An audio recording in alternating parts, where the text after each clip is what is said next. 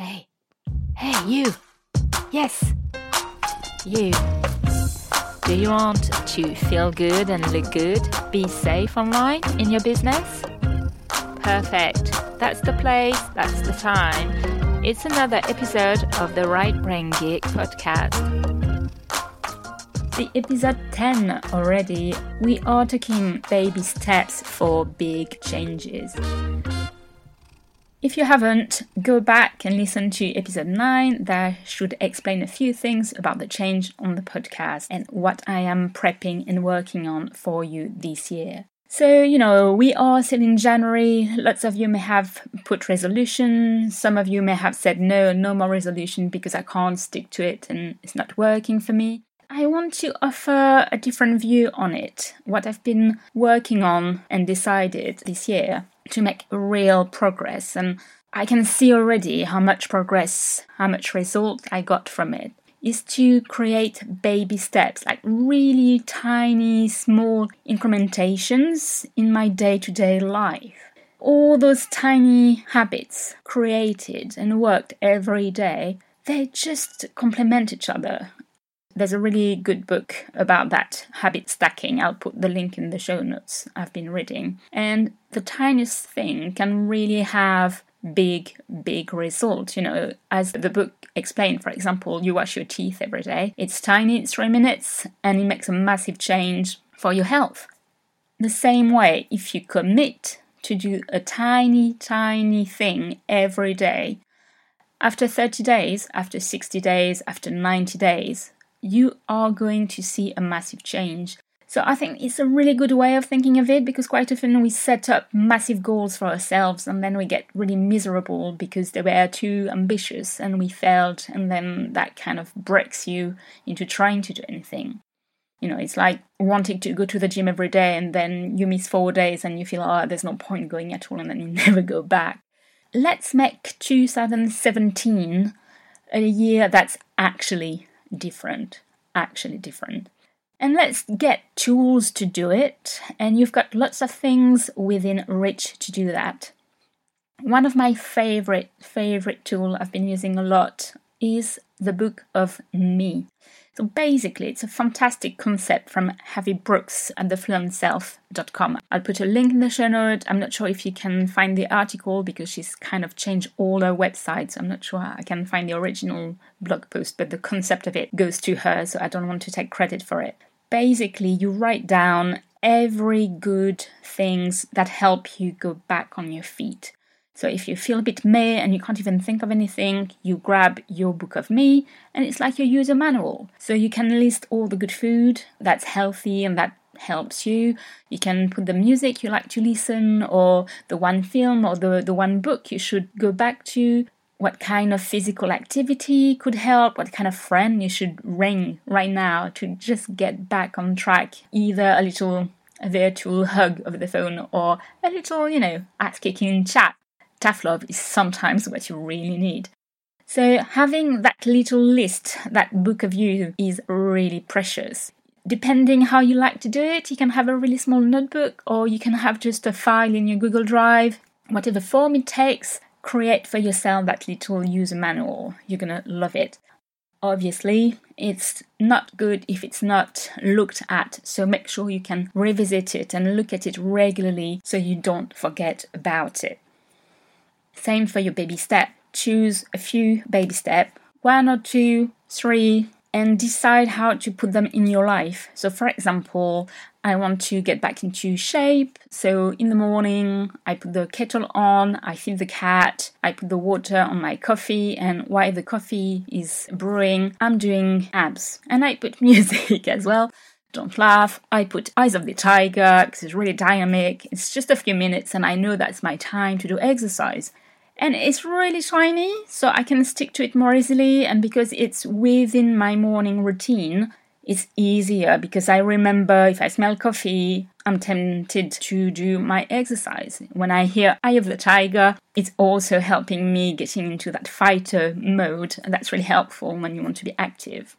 And again, make a list of all those tiny actions you want to implement in your life. There's lots of things you can do. I want to drink more water, for example. It's really simple, but it does help. I've got a little cardboard where I write everything I want to do every day, and I put that in my diary. So every day I open my diary, it's the reminder. Every day I want to walk, I want to meditate, I want to drink water. It's all written there. So having a checklist, something that your eye will see all the time, is really, really helpful. Going back to what I said in the episode 9, all of this is only good to make you feel the way you want to feel. So it's really going back to your core desired feeling and really wonder why you do things. Why is a beautiful question. I may do an episode about it and only about that word because there's so much power into a good why. And, last year, as I said, it's been a really tough year, but it's also a year I got to see and meet Gary Vee. So for those who don't know Gary Vee, I don't know how you managed to not see him online anywhere. He does lots of things. He's a big entrepreneur. He's also a fantastic motivation speaker. He talks about hustle and grit, and lots of people think of him only as that guy who's always hustling, always active, always sharing content. He shares so much content, it's unbelievable. But when he came to London for his new book, he did a book signing, and we had lots of questions beforehand, and it was a fantastic evening. At some point, he said something that really, really struck a nerve.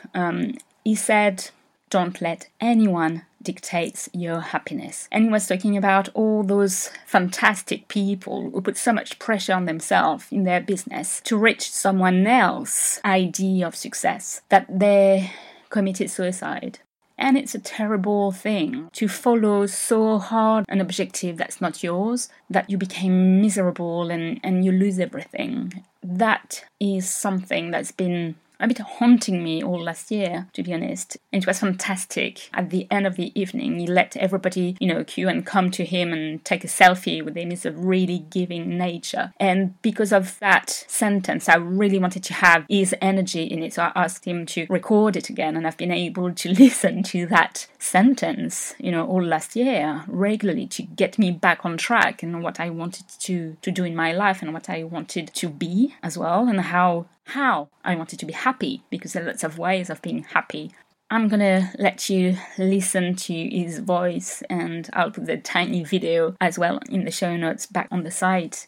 But I really invite you to wonder, what is happiness for you? What is success for you? And in Gary's voice, do not let anyone, do you understand, dictate your happiness. There's been so many challenges last year. I really had to ask myself many, many questions. What was the solution? I was so challenged. I could see so many things, and I was really feeling strongly about things that needed changing. And obviously, I'm just one person lost in a sea of people. I'm not into politics. I'm not in power.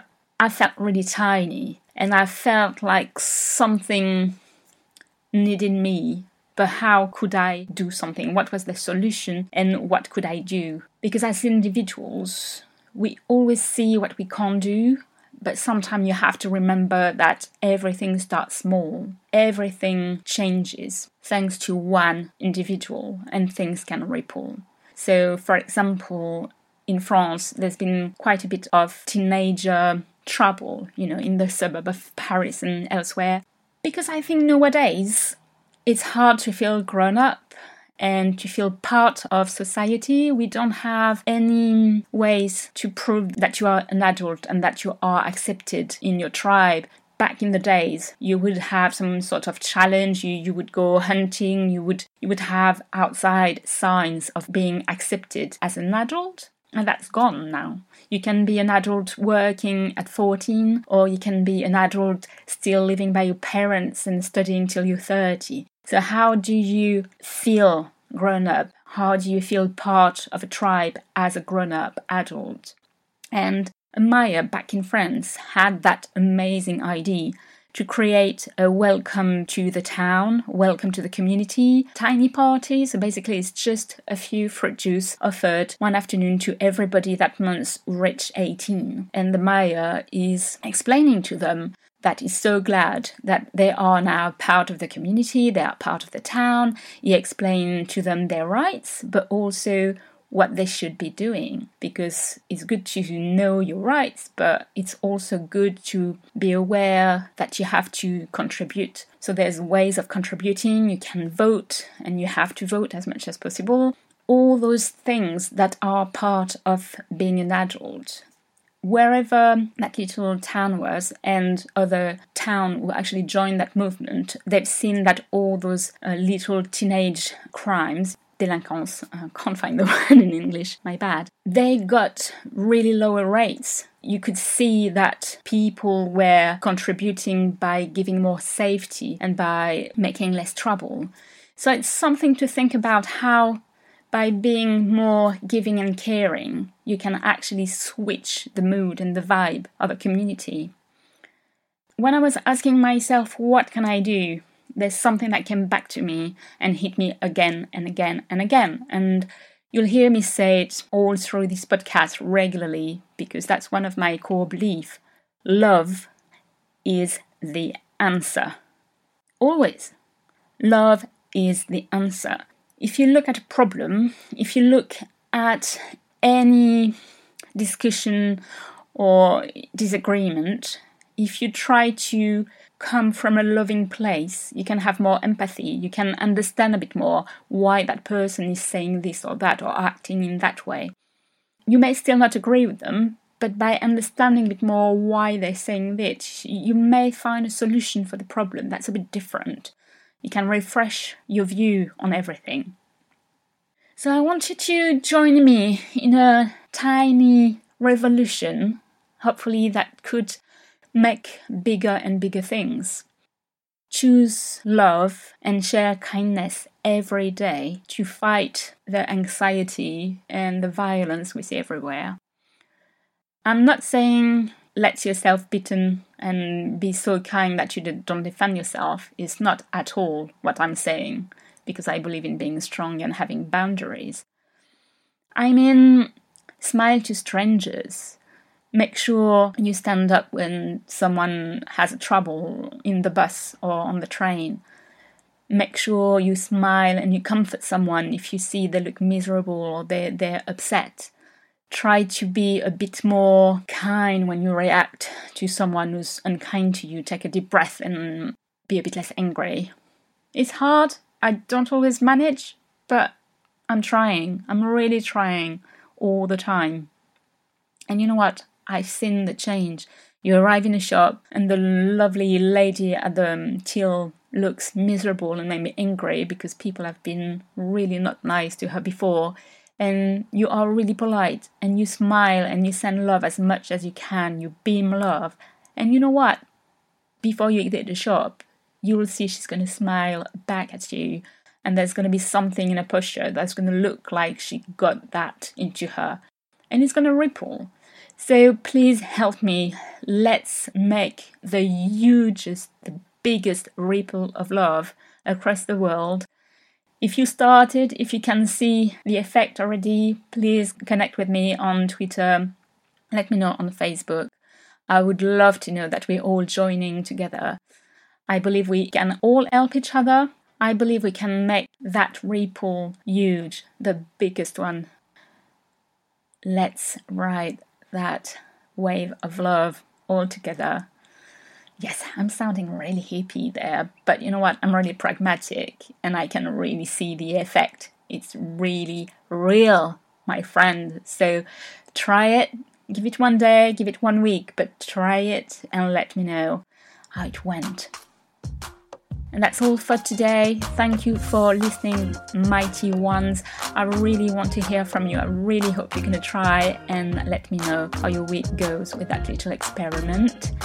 I'll see you really soon with another podcast episode.